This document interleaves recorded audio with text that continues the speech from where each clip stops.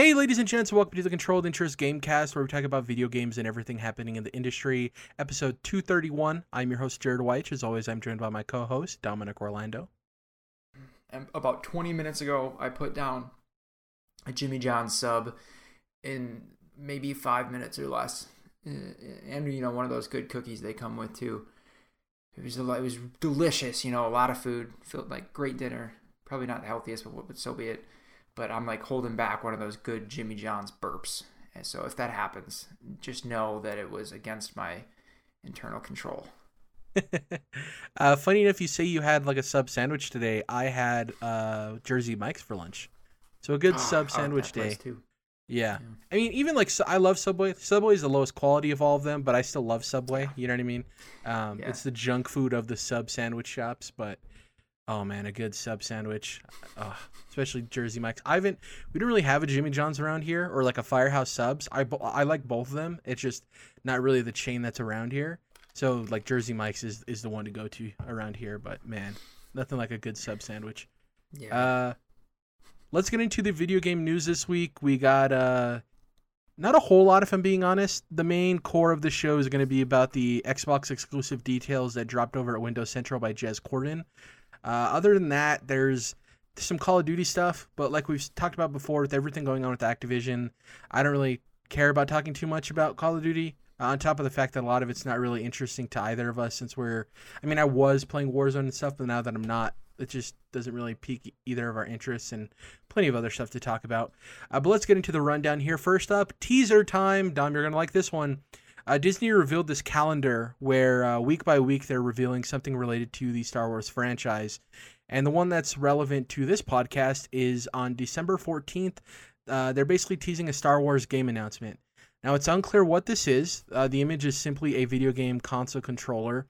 Other than that, we have no clue.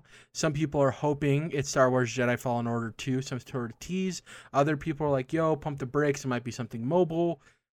There's another crowd who's like, what about that Bounty Hunters game that's coming to Switch? Is that out yet? Because people haven't really paid attention to wonder if that's out yet. Obviously, whenever there's new Star Wars game information coming out for it, it's always exciting, Dom. For you, what do you hope it is? And then when you're thinking with your brain, what do you think this is? More than anything, I want it to be that Ubisoft dealio, right? Sure. That's going to be... I forget the name of the specific studio that's doing it. It's whoever did the Division, right? Massive. Yep. So, and the details we have on it are sparse, but we know it's open world RPG, something to that effect. But we don't even know. We assume it's going to be a Division style live service game, but that's just an assumption. So, we don't know if you're a bounty hunter in that, a Jedi, etc., etc. We have no idea, I guess. So that's, from what we know, like, I want to know more about that. That's most exciting to me. Of course, Fallen Order 2 would be cool to hear about. But realistically, I don't want to like get my hopes too high up for one of those, because realistically, this could be, like a mobile card game or like a pinball game, or who knows. One thing people aren't talking about, sorry to interrupt you, one thing people aren't talking about could be a first glimpse at the KOTOR remake. That's a good point. Very early peek at it too. Yeah. But yeah, so I'm trying to keep my expectations low, so because it could be so many things. There's nothing they won't use this franchise for, so it could be something very small, insignificant, or at least, to me, insignificant.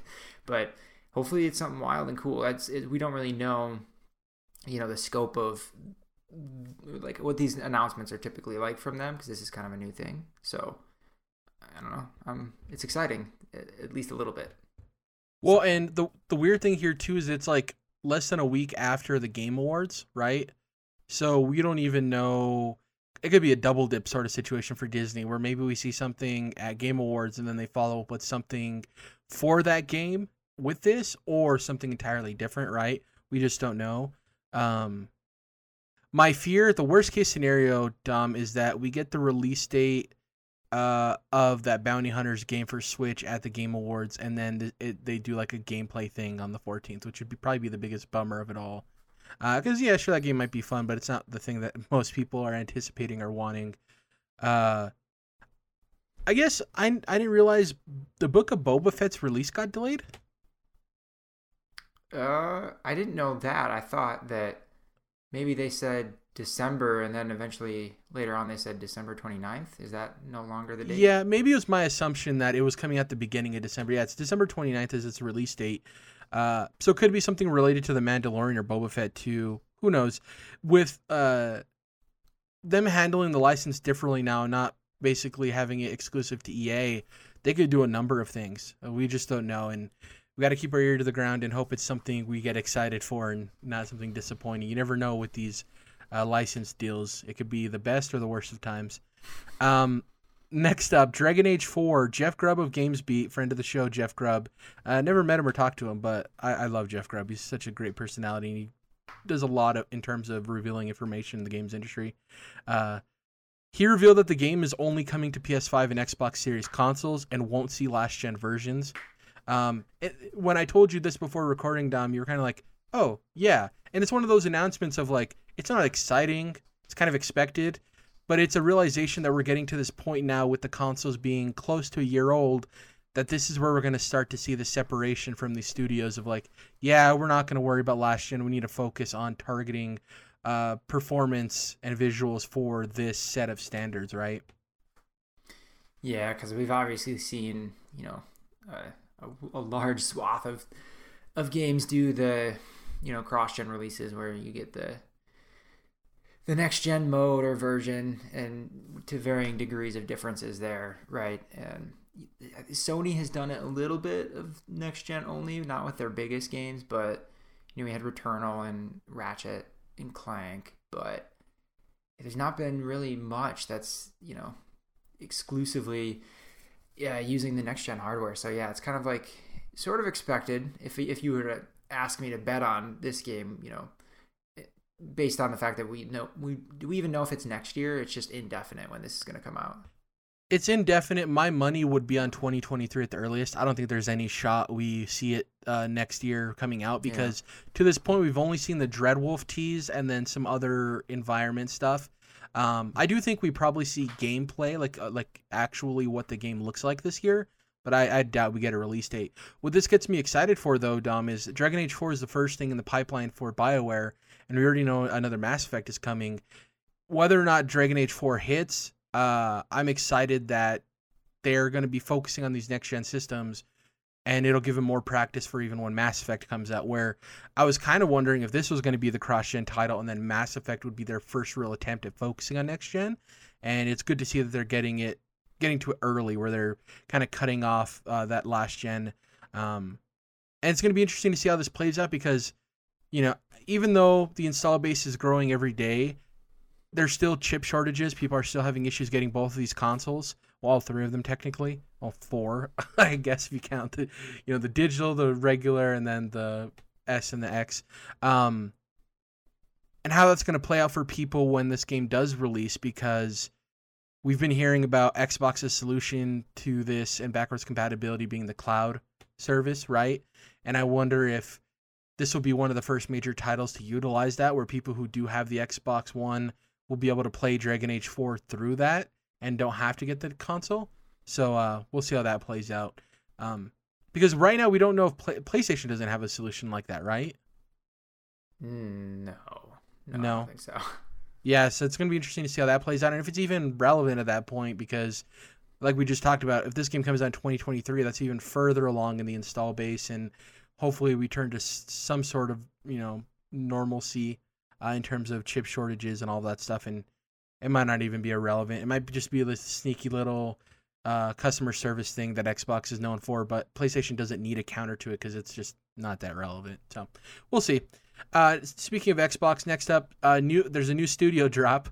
Jeff Strain, founder of Undead Labs, who are the developers of State of Decay and the upcoming State of Decay 3 for Xbox, he's founded a new studio called Possibility Space, which, first off, dope name. We get kind of critical here with dev names, and I like the name Possibility Space. It's pretty clever. It's cool. Yeah. So it's going to be based in New Orleans, but the neat thing here is it's mostly staffed remotely. So people are going to be able to work from wherever they want. And to this, Jeff Strain says and believes, quote, we'll continue to develop great games in a distributed fashion. The pandemic accelerated a lot of trends that were already in place. The fact is that it is completely possible to work wherever you want to work and live wherever you want to live. I do think that most developers like the freedom. That's great. Last week we talked about Eidos Montreal committing to a 4-day work week. Now we're seeing this new studio that's going to be mostly remote. And this isn't actually that new of a concept. Most people don't know that Moon Studios, the developers behind Ori, are 3 people who live all across the world. And if you're to you take one look at either of the Ori games, remote work didn't affect the beauty and animation quality and gameplay dynamics of that game to any capacity. And we live in an age with the internet the way it is and communications and all of that having a remote company isn't a bad thing, and it shouldn't be strange because it's totally possible, right? Yeah, it's because obviously I've been working remote too, and I had thought like it would be harder. A lot of the work I do, I guess, is in the cloud already. I don't have to send large files around or things like that. So I always assumed it for developers specifically and programmers and so on and artists that it would be difficult to having to like move files back and forth, especially larger ones. That might be a pain, that kind of stuff. I assume there's a lot of collaboration that you lose when you're separated. Being able to like look at a screen together, that kind of stuff. But at the end of the day, it sounds like in most cases that it's maybe there's an adjustment period, but even in some cases, like mentioned with Moon, that they're already doing it and like it's already working well. So I guess it's not this is just the way it can be, and I'm hoping there's the way it stays for me too. But yeah, it's cool to hear that. And I think was it also Jeff Grubb or someone a while back, and you had brought this point up before, that COVID delays were not so much about a lack of productivity from being at home. It was other things that it caused issues with. So like having to work remotely hasn't really been itself much of a detriment. It's just other things that have been the bigger problem. So this kind of lines up with that too, I guess. Yeah, it's more of like the logistics as opposed to the actual work effort that people put in, on top of like secrecy and security and all that stuff on top of it. And there's like screen sharing software these days too, where you can quickly look at what somebody's working on. I wanted to talk about the staff real quick. There's 2 big names here. Obviously, Jeff Strain is leading the studio, but there's Jane Ong, who was the lead artist for Firewatch. She's now the visual director of the studio. Tremendously talented artist. She's incredible. I wanted to point out, people are talking about this might mean that In the Valley of the Gods is kind of dead. Remember, Campo Santos got purchased by Valve. They were under that umbrella. People were wondering, like, hey, so what does this mean for In the Valley of the Gods? And they're like, we're still going to be working on it, don't worry. And then the studio started doing support work on the Half-Life VR game and a bunch of other stuff, and kind of seemed like they lost their control to be able to do In the Valley of the Gods. And in my opinion, with Jane being gone, I think it's kind of dead in the water at that point, because she was the lead art director on that, and I'm assuming she probably wanted to leave because she wasn't able to work on what she wanted to work on. Obviously, this is all speculation, but I'm glad to see she's here at the studio now where she can tackle something original that she wants to do. But it is sad. In the Valley of the Gods looked super cool. If you guys don't remember, it featured 2 female leads. They were kind of investigating Egyptian ruins. If you played Firewatch, you kind of get the vibe there. Beautiful game. Revealed a while ago, and then we just haven't seen it since, so probably dead in the water, right, Dom? Yeah, it feels like it. Especially after hearing, we're moving some folks onto, what do we call it? Half-Life Alyx. Yeah, the VR game. But, and how much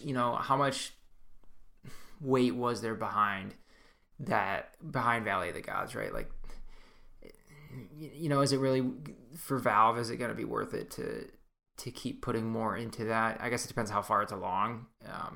But that was the fear, right? When Campo Santo was purchased, is that, Valve isn't going to care about that, because Campo Santo doesn't really make games for profit. They make games for art, and then they hope that they sell, right? So that was kind of a bummer to kind of see that come to fruition. Sure, the game still might be alive, but when you add up all of the evidence of them not working on it, primarily working on Valve projects, the lead artist leaving to something else, it kind of all lines up to like, yeah, we're probably not going to see in the Valley of the Gods for a long time, if ever, which is a bummer. But something that's not a bummer, the other person joining, amongst obviously there's plenty of other industry veterans on this team, Austin Walker, formerly of Waypoint. If you consume gaming industry news, you are familiar with Austin Walker. He's been on Giant Bomb stuff. He's been on kind of funny stuff. Very smart dude. Very good at talking about video games. He's the IP director for the studio now, so that's really cool. That core there of Jeff Strain, Jane Ong, and Austin Walker, super cool.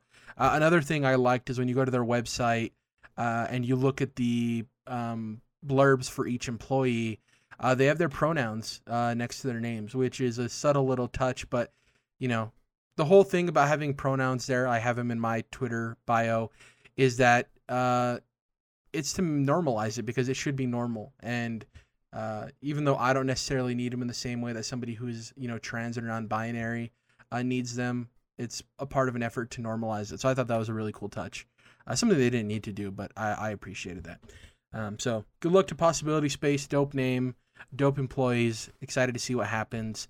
I'm just curious to see what their scope is for their games. If they're doing indie stuff, if they're doing more narrative-driven stuff. What I do know is that with Austin Walker there's probably going to be some smart concepts. And with Jane, the game's probably going to look beautiful. And that's all you can ask for. Whatever else happens, we can't wait to see. Next up, this is the meat of the episode. We got some Xbox exclusive details that were revealed via Jez Corden of Windows Central. I suggest if you're into Xbox, follow Jez Corden on Twitter. He's a pretty good follow. He always talks about stuff happening in the ecosystem. Sometimes talks about some weird mayo-related food combinations, so beware of that if you're not the biggest fan of mayo. But in terms of Xbox, he's a golden follow there. So, in an exclusive info dump, Jez Corden of Windows Central has revealed a number of details revolving around Obsidian Entertainment's upcoming new IP, Avowed. The upcoming Xbox exclusive won fans over with its initial tease reveal, including Dom and I, but new details are building the hype even more with additional information regarding other Xbox platform exclusives. Now, before we get into all these details, I just want to know from you, really quick, 1 or 2 sentences, Dom. When you initially saw Avowed revealed, what was it that captured your attention in terms of it being a game that you're interested in when it releases? First party Xbox Skyrim. Yeah, which is funny because they already have Skyrim as a first party, but yeah. Yeah, at the time they didn't, right? Yeah. But when we first saw Avowed, but that was obviously, they made it a point, even though it was a very short teaser, they made it a point to show, you know, this is first person and you're going to be able to seemingly do something different with each hand, you know, have a spell in one hand, a weapon in the other, or 2 spells, whatever it is, kind of a situation. And it looked really nice. Graphically, it looked beautiful. And then obviously, you know that Obsidian has done, obviously RPGs. That's just their wheelhouse, of course. So, like, that's exciting. And there was very little. And then it came to find out later, it's actually in the Pillars of Eternity universe, which I don't know anything about, except that it's a fantasy world, and there's some other games that are more action RPG, but like from the more top-down perspective. Maybe not action, maybe it's more like CRPG, but nonetheless, that's a lot of good things that are going to get a lot of people excited. So I don't think I've read or heard about a lot of these details that you're about to get into, so I'm pretty excited. Awesome. And the cool thing, too, with it being based on Pillars of Eternity is that Obsidian doesn't need to come up with a whole new world and new races and lore and all of this stuff. They can kind of just pluck from that, which I think will make the pipeline better. And Pillars of Eternity, though a quality game and pretty successful in its own right, is pretty niche in terms of who it appeals to. Whereas if you get a first/third-person RPG like this, that's AAA exclusive Xbox title, it's going to open up the door to many more people to find out about how good Obsidian is as a developer. Obviously, we already know The Outer Worlds 2 is in development. They're grinding away with Grounded, which is still an awesome game. Obsidian just does a lot of dope stuff. And the one thing I wanted to mention real quick is, you know, now that they have Bethesda under their wing, Dom, one thing I see online is like, I don't know why they have, Obsidian making The Outer Worlds, which is like Fallout, and Avowed, which is like Elder Scrolls, when they already have the studio making those.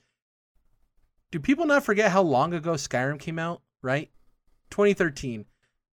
I'm totally fine with them having an abundance of studios who are releasing these where between each Fallout we get an Outer Worlds, right? Between each Elder Scrolls we get an Avowed. Like, people forget how long these games take to develop, and it's not like they're releasing annually or back to back. Like, we're going to get these stretched out, and it's totally fine. And honestly, it's a smart move by Xbox where they can hit that cadence of every 2 years they do have a new AAA RPG for people to dive into that's fantasy or sci-fi or apocalyptic, right? I just think that's a weird complaint. It doesn't make sense.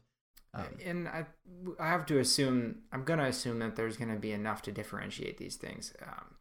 Exactly. The closest, are going to be Fallout and Outer Worlds, but there's enough difference between those.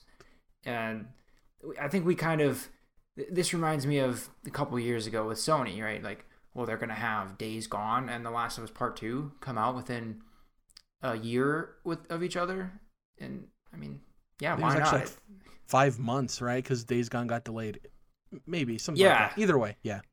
And like, Days Gone, I think critically wasn't as good as they wanted it to be, but it's not like that wasn't because it released so too closely to The Last of Us, and they're both zombie games. Like, that's fine. Like, it's okay to do that. I mean, there's limits, but I'm not worried about Obsidian and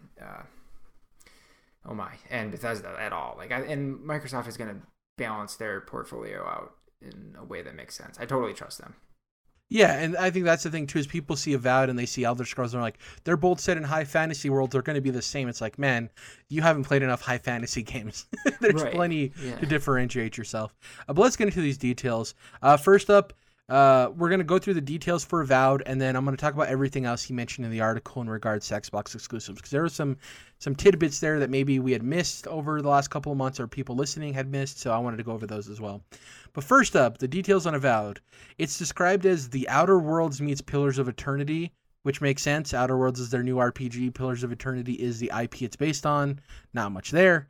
It's deep into pre-production, close to playable alpha state, which is exciting because that means that he even mentions in the article, Jez Corden does, that we could possibly see a gameplay demo at next year's E3, which is super dope. Next up, based on a similar, albeit enhanced engine from The Outer Worlds. So it's going to be the same engine, but it's going to be enhanced, which makes sense. And then the lastly of this bunch, first-person action RPG with multiple class playstyles, including two-handed combat, which you touched on. Is there anything there you wanted to talk about in regards to that first bunch of details, Dom? No, I'm getting excited. I like what I'm hearing. A lot of stuff we expected, but it's neat nonetheless. This is a quote from Jez Corden's article that I want to read. Quote, "You could wield two daggers and be a stealthy rogue, or dive into archery with a two-handed bow. You could use a combination of swords and magic, or go full two-handed magic, which is required to wield some of the game's most potent spells and abilities." I think that's cool, that if you want to get the most out of being a magic user, you can't just spam your right trigger for your magic out of one hand and still wield a single-hand weapon like you can do in Elder Scrolls. You're going to have to commit to two-handed magic attacks to get the most out of it, which I think is really cool. It's that system of balancing, hey, you're not going to be able to necessarily defend yourself if you want to fully commit to these powerful spells. What do you think about that? Yeah, it sounds like it's going to add a new layer of complexity, slightly different strategy, whether you're one-handing, two-handing. Because you can dual wield in Elder Scrolls, right? You can dual wield magic, and you get some bonus to it. But to me, the way they're phrasing this is like it's actually going to be a noticeable difference. Whereas in Skyrim, which was the latest Elder Scrolls, it was like, oh, I'm using fire in two hands. It's a bit stronger of a burn, but it's not like tangible difference. More synergistic, right? It's more like, when you're wearing the matching gear set and you get a bonus or something, right? Yeah. Really cool stuff, though. Some more details here. We'll cover these first two. Deep RPG exploration and narrative systems, which we kind of expect from Obsidian at this point. This one was, these are some smaller tidbits. Destructible environments. He mentioned the ability to use your flame spell to burn down boxes or things blocking certain passageways. Weapon enchantments. More loadout based than the Elder Scrolls was mentioned. Swimming. And I already mentioned, he says that it's probably going to be in a playable state by E3 of next year, which is 2022. Anything there that strikes your fancy at all? So be in a playable state by next summer. So I don't know what everyone's definition of playable state, what that means as far as distance to release, but that's got me feeling like 2023, 24. Maybe. Well, no. So remember, what he means by that is a playable state to show at E3, because it's already close to playable alpha state, which I mentioned at the top. It's deep into pre-production. It's close to an playable alpha state. So when he says playable state for E3 in the article, the context of it is that it'll be in a place where they'll feel comfortable to show it at Xbox's E3 show. Okay. So yeah, maybe next fall, next winter, if not 2023. That's we're guessing here, but just trying to get a vibe on what we're looking at. We know next year is Redfall, Deathloop technically, and Starfield, right? Those are like the big three so far. I think I'm missing something. And then the following year, 2023, that's where Fable's rumored to be. And if you can get Fabled and Avowed in the same year, maybe at opposite ends, that'd be pretty dope. Because once again, we're talking about similarities. Yeah, they're both RPGs, but Fable is such its own unique experience with its levity and comedy and all of that. And if this is going to be a little bit darker, as we saw in the teaser, of a tone generally, then that'd be a nice palate cleanser between the two. And from what you said for Avowed, for one, first person deep RPG mechanics you mentioned, whereas I'm all about that, by the way. Like, that gets me excited as far as especially in comparison to Elder Scrolls, which in Skyrim RPG mechanic, especially as far as dialogue and branching things, and not quite as deep as I would have liked, as we saw with like Outer Worlds, Fallout 3, New Vegas, etc. But anyway, going back from Avowed, deep RPG elements, and then into Fable, third person, not super deep RPG elements, but kind of more actiony combat, but also that humorous weird style that they have going on for Fable. Very, very different. Like you alluded to earlier, high fantasy, I guess, in both cases, but super different experiences for sure. Yeah, but we can't forget, Fable does have deep RPG mechanics in terms of decision making, because that's the whole point of the game, is you kind of make decisions that lean you towards being an evil or a good person. And I'm assuming Playground will have a more nuanced take than the very binary system we saw in the original trilogy. But yeah, totally different experiences, and it'd be dope if we get both of those in the same year. Like, if we can get like a 12 to 15 month stretch down where we get Starfield, Fable, and Avowed, good lord, we're going to be eating as RPG fans. Yeah, we are. And that's not even counting the RPGs we'll see from Sony as well. And Nintendo, like, oh man, it's gonna be so good. Throw in, Breath of the Wild 2 in there, and Ragnarok, and all, so good. The last two I have here, brighter, more lively color palette than the Outer Worlds, which I think was one of the bigger complaints for the Outer Worlds, is it fell in that brownish, orangish color palette that people judge a lot of the mid 2010s, early 2010s video games for, which I kind of disagree with. I thought Outer Worlds was pretty colorful in its own right, but I get it. That's what I was thinking when you were talking about that. Yeah, it's like neon bright colors. Feels like Borderlands in many aspects in terms of its color palette, but what do I know? This is interesting. So he mentions it's unclear if it's open world like the Elder Scrolls or hub based like the Outer Worlds. Because obviously the Outer Worlds, the way that worked is you'd go to a planet and there'd be a big playable space, but it wasn't necessarily open world. He did go on to mention, though, at the end of the article that due to job listings, his assumption is that it's going to be open world because they're hiring positions that are asking for open world experience. But then again, it could be they want to have the open world feel in those hub spaces, right? You never know. And the last are the job listings specifically for this game too? Because we're talking about Obsidian, who has what seems like 50,000 games in development at a time. So it could be something else, right? I think in the job listings they mentioned high fantasy RPG, so it's assumed it's Avowed because once again, it is an assumption though. And the last thing I wanted to mention that I forgot to mention up top is all of this stuff isn't him hearing it from a source. he has assets that he was able to watch of the game. He even mentioned he's probably the only person outside of Obsidian or Xbox to see the game in like a playable state. So pretty interesting stuff there. Yeah, he has a source, but they gave him the assets. So yeah, he is a source in a way. And everything else he mentioned in the article, one, he believes we'll likely see Hellblade 2 at the 2021 Game Awards, which is exciting. That's another game that could be coming next year. Really, I need to get to the first one. It's such a bad, glaring thing for my gamer resume. I need to get to playing that with my quality headphones. 2, Contraband, which was the Avalanche game that was revealed last year. Do you remember this, Tom? So it's he described it as a co-op smuggler's paradise. We kind of already knew the smuggler part. I don't know if it was ever clarified that it was co-op. Maybe I missed that. But yeah, it seems like maybe it's going to be a type of thing where you get online and, work to do these jobs with friends, or, friends for the job type people where you're only kind once the job's done, no longer kind. Next up, Project Dragon is going to be an online RPG from IO Interactive. We knew IO Interactive was making this game. We knew they were attached to Project Dragon. I couldn't remember it being known that it was an online RPG. I don't know if you remember that, Dom, that little tidbit. So that's interesting. Project Cobalt is going to be from NXL Entertainment. This was known about.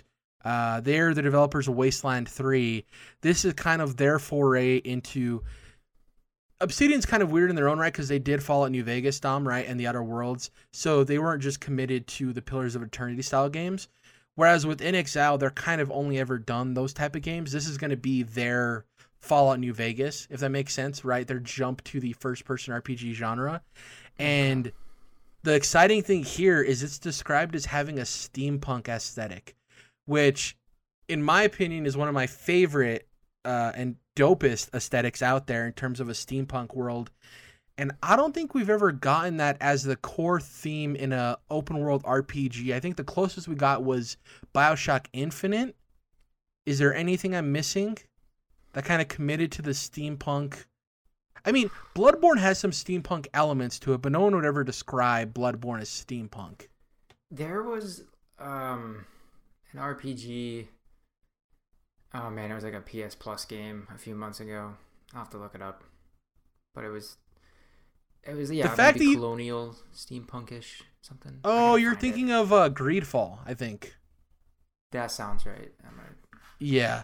But no, they're talking about this is like sci-fi steampunk, Dom. So like future steampunk, not colonial steampunk.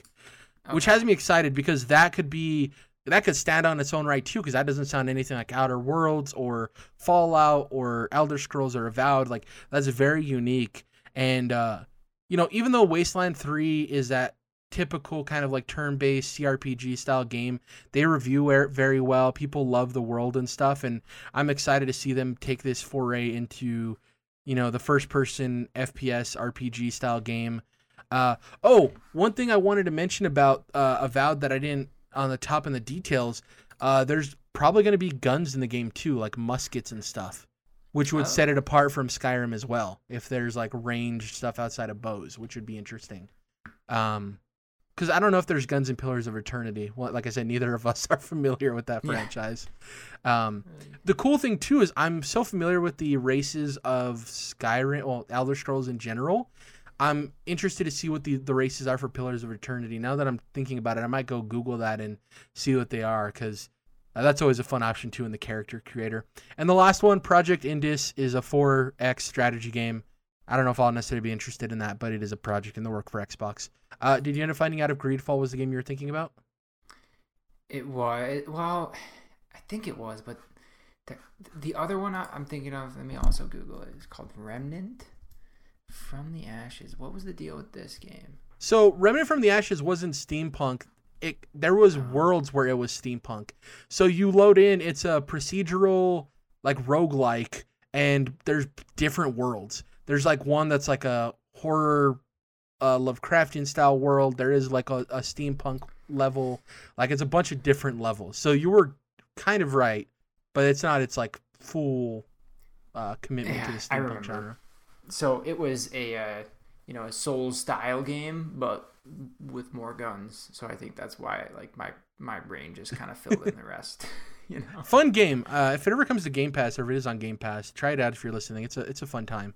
A little difficult, but pretty fun. Yeah, that's everything we know about Avowed and all these upcoming stuff for Xbox. We talk about this all the time, Dom, where like, all these acquisitions are great and stuff, but when is it actually going to be coming to fruition? And 2022 will be the time, because we have 2 games from acquisitions, Starfield and Redfall, both from Bethesda. We would have had Deathloop this year technically, but obviously that's a PlayStation exclusive for the time being. We got Forza Horizon 5 coming up soon, which is previewing really well. Shocker, I know. And then we got Halo. So good times for Xbox. In terms of what we've been playing, I hopped into this little game called Forager. Have you ever heard of this game, Dom? No. So it's an indie game where you play as this little like white bobblehead character looking guy. And the whole point of the game is you start on an island, and it's Minecraft in the sense that it's a foraging, crafting, building game, right? So hence the name Forager. You forage all of these materials, you build objects that help you get better stuff. You obtain gold to buy more land. So you start on one island. You can buy one of the 4 plots, north, south, east, and west of you, for different prices. And each one could be a random building or biome. So it could be a desert biome that has certain types of objects in it. It could be a museum where you can collect items that you gather through the foraging. You can upgrade your pickaxe so it does more. There's a whole RPG system in it where you can buy upgrades every time you level up. It's a very addicting game loop, and something that, man, I sometimes have this itch, Dom, where if this type of game, this crafting building type of game hits me just right, I can get lost in it. And yesterday, I hopped into this game at about 6 p.m., and it was 10 p.m. in a blink of an eye. Like, I just lost myself to this game. And it's, I know there's opinions of like, I don't really want to play games where I feel like I'm doing work. I'd rather just do chores in real life. Like, I totally get that. But for me, these style of games totally vibe with me, where all of the stuff and the mechanics and the systems are in place to where you can manipulate it to do the work for you. So for instance, I can sit there and forage and grow items on a farm and then sell those to obtain gold, right, Dom? But there's a system in the game where if you gather enough materials, you can build a bank that auto-generates gold over time. And I spec'd in my RPG skill tree to a skill where for every bank next to another bank, it doubles the production rate of the gold.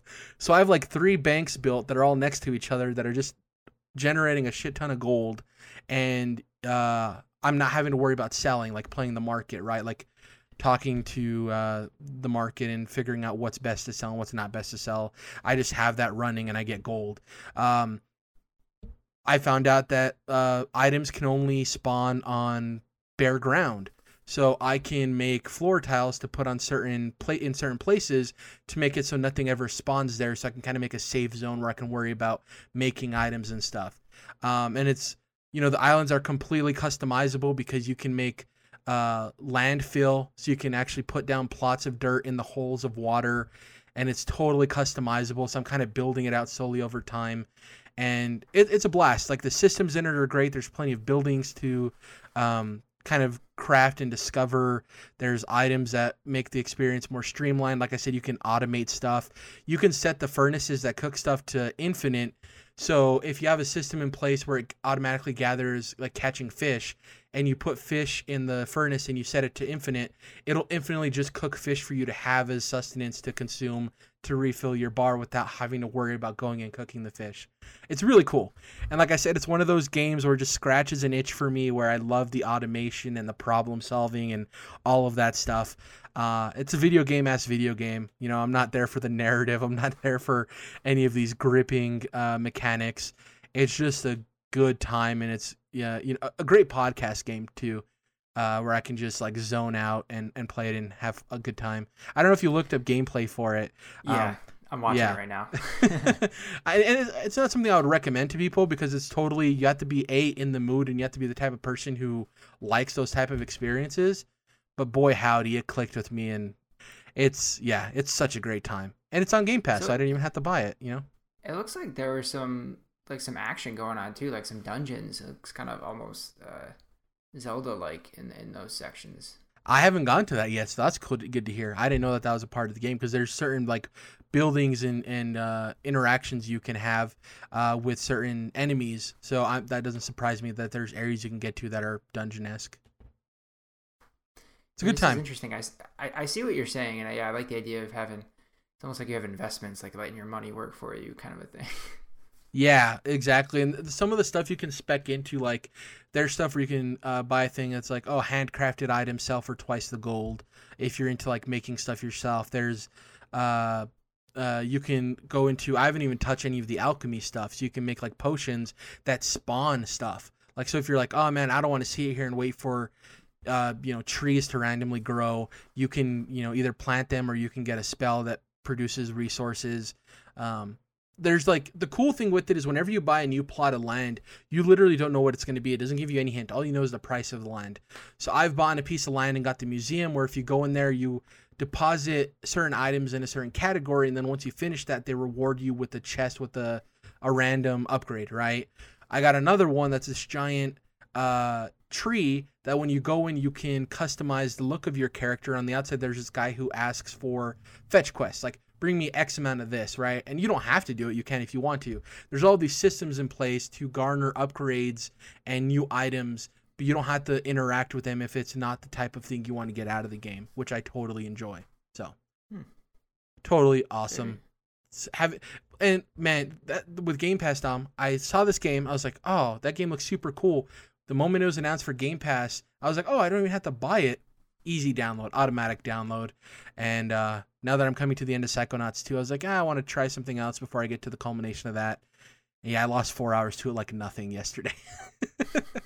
Such a good time.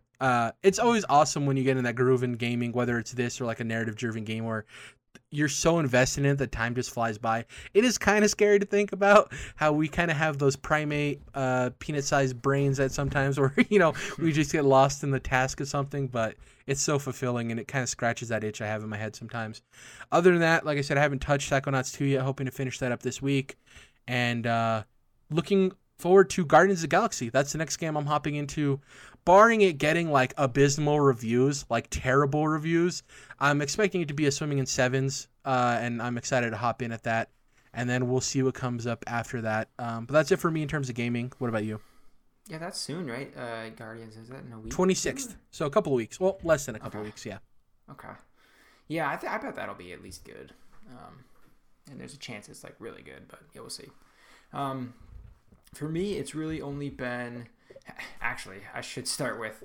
I started playing Destiny 2, which is... Wow. Never expected that. Yeah. It was weird timing, too, because I was like, oh, yeah, this was a PS Plus game sometime back. So I felt like I wanted to play a shooter, but not something competitive, or not something PvP. And I had read something about like the PS5 and Series X upgrade versions of this game were like really, really good. Oh, I should give this a try. At least, in a nice, pretty looking world and shoot some aliens, kind of a thing. And booted up, and it was like kind of a pain in the ass to get the PS5 version instead of the PS4 version for one. So Sony hasn't totally fixed that problem, at least for Destiny 2. I don't even care to talk about it and try to understand or like explain because there's certainly a potential that I was just not behaving the way I should have in the store or whatever, and didn't click the right things. Someone might tell me that, but whatever. It's not. Make it. But easy. Dom, why did they call it smart delivery when it's as simple as PlayStation's? It all just works. Yeah, and because I had other experiences where it was easier, but this one for some reason I don't know. I don't get it. But anyway, I finally get in there. And it's really cool. I really like Destiny 2. But the problem, gameplay-wise, it's really excellent. The problem was it's really overwhelming because this game is just too far along for newcomers, and it's just extremely unwelcoming. It explains a lot to you, and yet you still don't know what to do. I don't really know how to start a campaign mission or how to just play through the story. And Lord knows I don't know what's going on in the story anyway. So I don't know if I'm doing the right missions or what's going on. And well, that's a problem with it being an MMO, right? Is you're hopping in and you feel like you're in the middle of something. You're like, wait, what's going on? And everyone's moving at light speed and they don't have time to stop and show you around. You know, they're worrying about catching up to the weekly goals and all that stuff. Yeah, it's just too much. And, you know, then a couple weeks later, because this was like, I don't know, maybe more than a month ago I started playing this. But anyway, like a week ago, then I read some stories about how they're actually pulling older campaigns out, like permanently, like so no one can access them, even people who bought them. And I think that's a larger discussion. I don't know nearly enough about like whether that makes sense or whatever. But just so especially for me trying to get into it, I'm like, okay, well, what the heck, guys? You know what I mean?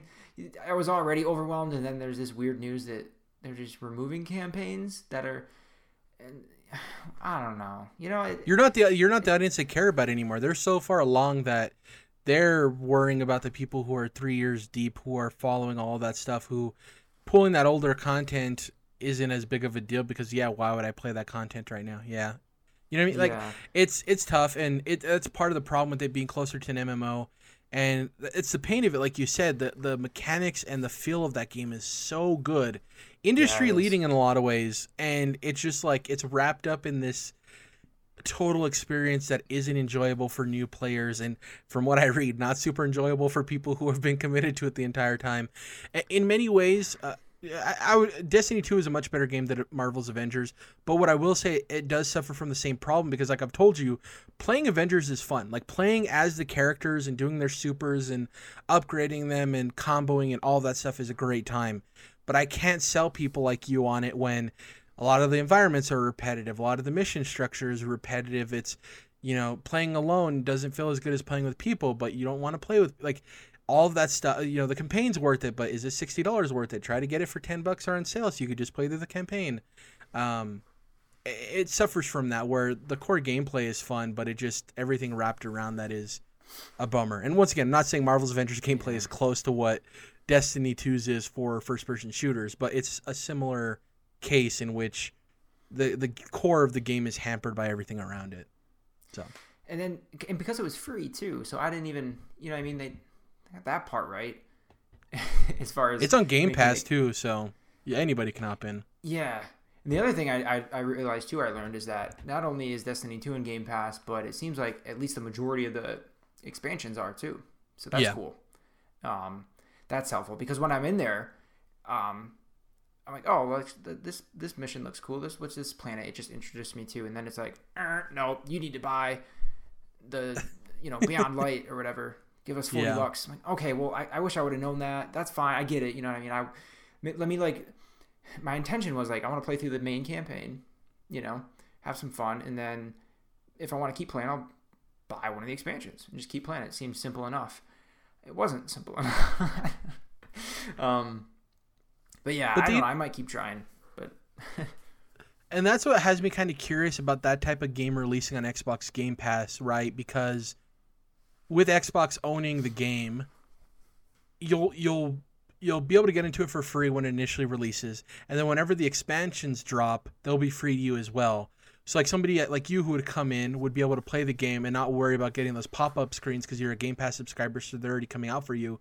Or say you take a pause in the game, you're like, I'm not really interested in this expansion, but 2 expansions later, you are interested, you pop in, you don't have to worry about buying them piecemeal or waiting for a bundle, they're just all there too. And Xbox has a unique position with that because we haven't seen a games as a service game operate like that because it's such a unique case point for Xbox. So I wonder how that would work. And, I know people are like, oh, I just want my, open world RPGs or this and this to be, either free to play or let me buy it once. I don't want a games as a service. But I'm interested to see how that plays out because of a lot of these pitfalls that games like The Division or Destiny have to them. We'll see. Yeah. Anything else? It feels like such a double-edged sword thing where people who are in a game like that from the beginning have to endure the early woes, right? Where like things don't always work correctly. They're still trying to figure out the right way to do things. and all I mean, that. Fallout 76, right? Exactly. But yet, like, those are the folks that, you know, because they were there early, like, it all makes so much more sense to them nowadays. Whereas, like, but then it gets harder as more time goes on and as they build more out in the game. It gets harder for new people to come in. And it, you know, I don't know if there's great solutions to all this. Maybe Destiny is, like, the best example of a game that's friendly to newcomers, but that's not what I found. But I might keep trying. We'll see. But it just looks so nice, and like it feels so good to run around and shoot stuff, and so I was happy enough, I guess. But anyway, that was such a surprise to hear. That, did not expect that. Right. After that, I was like, okay, I need to go back to my safe, comfortable bubble. Can you still hear me? Yeah, we're good. Okay, I need to go back to my safe, comfortable bubble of an isolated, single-player game where there's no expansions, nothing else is coming at me with daily challenges and this and that and the other thing, and so... Thus, Far Cry 6. Welcome to the conversation. The first thing I want to say is it's very much, I think, going to be, and you'll notice it more than me, but it's going to be, wow, they really want to make sure you know this is Cuba. And that everyone here is extremely Latin American, right? Like every trope you could think of. I don't necessarily think that, you know, each trope or like thing is going to be like, you know, super overdone or over the top or offensive. It's just all a lot, you know? Yeah. It's not subtle in that regard. It rarely is, if we're being honest, in any form of entertainment. Yeah. So it doesn't, I mean, it falls into that same trap, but it doesn't just fall into that trap. It like dives in head first. Like, this is what we're doing. And so I'm not a great person to comment on all that, but it's what you think, you know. But at the same time, it is. I don't think anyone expected much better from them on this. Not that makes it okay, but yeah. What I'll say also is I can't say too much more about it because it's exactly what you think. You know, it's gameplay wise exactly the same as, you know, the past bunch of Far Cries, and I'm really about that. I'm really, really about that. It's just this world looks a bit different. We've got some new characters, you know, who are, even though they're sometimes caricatures, and that, you know, is going to be offensive, it's interesting. You know, did Chorizo live up to the hype? Sorry? Did Chorizo live up to the hype? Chorizo's the little injured dog that you have, the little wiener dog? Absolutely. Absolutely, awesome. He has. And the way that you get him to be your companion is awesome. It's nothing too wild, but I'll just I won't spoil it. But even more than Chorizo, the alligator, my boy Guapo. Oh man! Oh, I forgot you had like a pet alligator in it too. Oh, and his intro is incredible. Like when the whole thing played out is when you meet him and he helps you out for the first time. My mouth was wide open. I'm like, oh my God, this is fantastic. This is hilarious. I can't believe it. Again, I won't say anything specific because it's just too wonderful. At least go and watch like a YouTube video of that first mission with Guapo. It's fucking funny and cool. But yeah, other than that, it's what you think, and I'm having a lot of fun. You know, capturing bases, getting rid of you know, the anti-air missiles that are around, and building up an arsenal, all that kind of stuff. It's all there in spades, and the world is enormous. Lost my headphones audio, so I'm gonna get these out of here. While Dom's fixing his audio situation, I wanted to let you guys know that hopefully next week, friend of the show Chris Nunes has also been playing Far Cry 6. Like I stated last week, I'm going to try to get to it when I can. I want to play it by Christmas because I have been feeling the need to play some video games. But Chris has also been playing it, and I would love to have him on next week when both he and Dom have played a little bit more of the game to get their overall impressions of it and maybe talk to each other about what they liked, what they disliked. Because it is Far Cry, and you know, people like to make fun of it and say that, oh, it's just the same game every time. But it does have a lot of times to be had in terms of how fun it can be. So hopefully next week I can get Chris Nunes, friend of the show, in here, and him and Dom can talk about their experiences with Far Cry 6 because he's currently playing it too. So that'd be a fun time because I'm not playing it anytime soon. I hope to play it, but that'd be a neat conversation to have. Now that Dom's back and his audio is fixed, what were you saying, Dom? Yeah. So it's just a heck of a lot of fun. I've seen a lot of people call it, junk food, processed junk food. You know exactly what it is. It's not really great for you, but you love it. It's reliable. It's there for you, and it gets the job done. The second part of the specifics on that metaphor, I'm going to take credit for. But anyway, yeah, I'm having a ton of fun, and it looks really nice graphically. It runs, like, performance-wise runs well, but there's some good bugs in here of, NPCs walking into a wall facing the opposite direction while they're talking to you. That kind of goofy stuff. The weird thing is there's a noticeable difference between its performance on PS5 and Xbox Series X, which is interesting. Is it? I saw a couple better? of things where it was better on the Series X, yeah. Okay. Which is obviously the Xbox Series X is a little bit more powerful than the PS5, but as we've talked about before, I want to keep track of this stuff because I want to see if it's this game's better on PlayStation 5, this game's better on Xbox Series X, or do we start to see a trend and kind of notice where developers are kind of putting their focus. So I kind of want to keep track of that just because it's so interesting how that stuff plays out. I would assume it's going to go back and forth, but you never know. Right. Yeah, probably a thing of maybe certain developers maybe will have trends that they seem to prefer one and their games do better on one than the other. But Xbox has the marketing for Far Cry 2, which totally makes sense. Not that correlates directly, but you kind of see the through line there. Mm-hmm. So yeah, it's been a fun time, and there's just so much going on. There's like I said, the world is enormous. I don't remember the world of 5 as far as size, but I don't think it was as big as this. Nonetheless, it does some cool stuff. The characters are pretty cool. Even the protagonist is pretty good. With the female Danny. Yeah, I don't know. It's a lot of fun. I can't say anything too new and exciting about it because it's what you think, and you should know if you're gonna like it or not going in.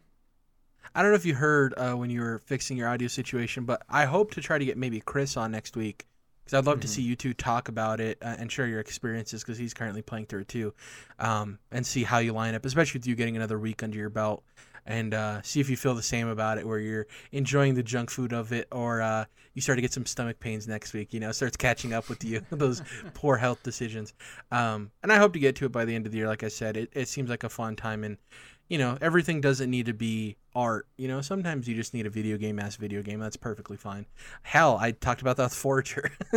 Just, eating away at my time. I think that's it for this week. Like I said, next week maybe we'll have a Far Cry 6 discussion. Hopefully I'll have Psychonauts 2 finished because I want to get that all wrapped up before Guardians comes out and talk about that. Absolutely loving my time with that game. And maybe my obsession with Forager will be done, and we'll get more impressions from Dom on Far Cry 6. Other than that, you can follow us on Twitter at CTRLINT. It's Controlled Interest abbreviated. If you prefer Instagram, we're on there as well at Controlled Interest. If you're on YouTube, search Controlled Interest will pop up. Subscribe, hit the bell notification so you know when we upload the podcast. Hit the like button if you enjoy the video. Hit the dislike button if you didn't enjoy this week's podcast. And leave us a comment. Let us know what you think about if you're playing Far Cry 6. Let us know how you're enjoying it. And if not, let us know if you're excited for Avowed and what has you the most excited for that upcoming RPG from Xbox. Other than that, we're also on Spotify. That's where I listen to podcasts. That's my preferred place. Search Controlled Interest. Gamecast will pop right up there as well. iTunes, all that good stuff. Individually on Twitter, you can find me at Jared Wyche. That's JerradWyche. You can follow Dom at ObDomKenobi. The O in Obi is a 0 and not the letter O. And the rest of it is as it sounds, Dom Kenobi. And we'll catch you guys next week with episode 232. See you guys then. Bye.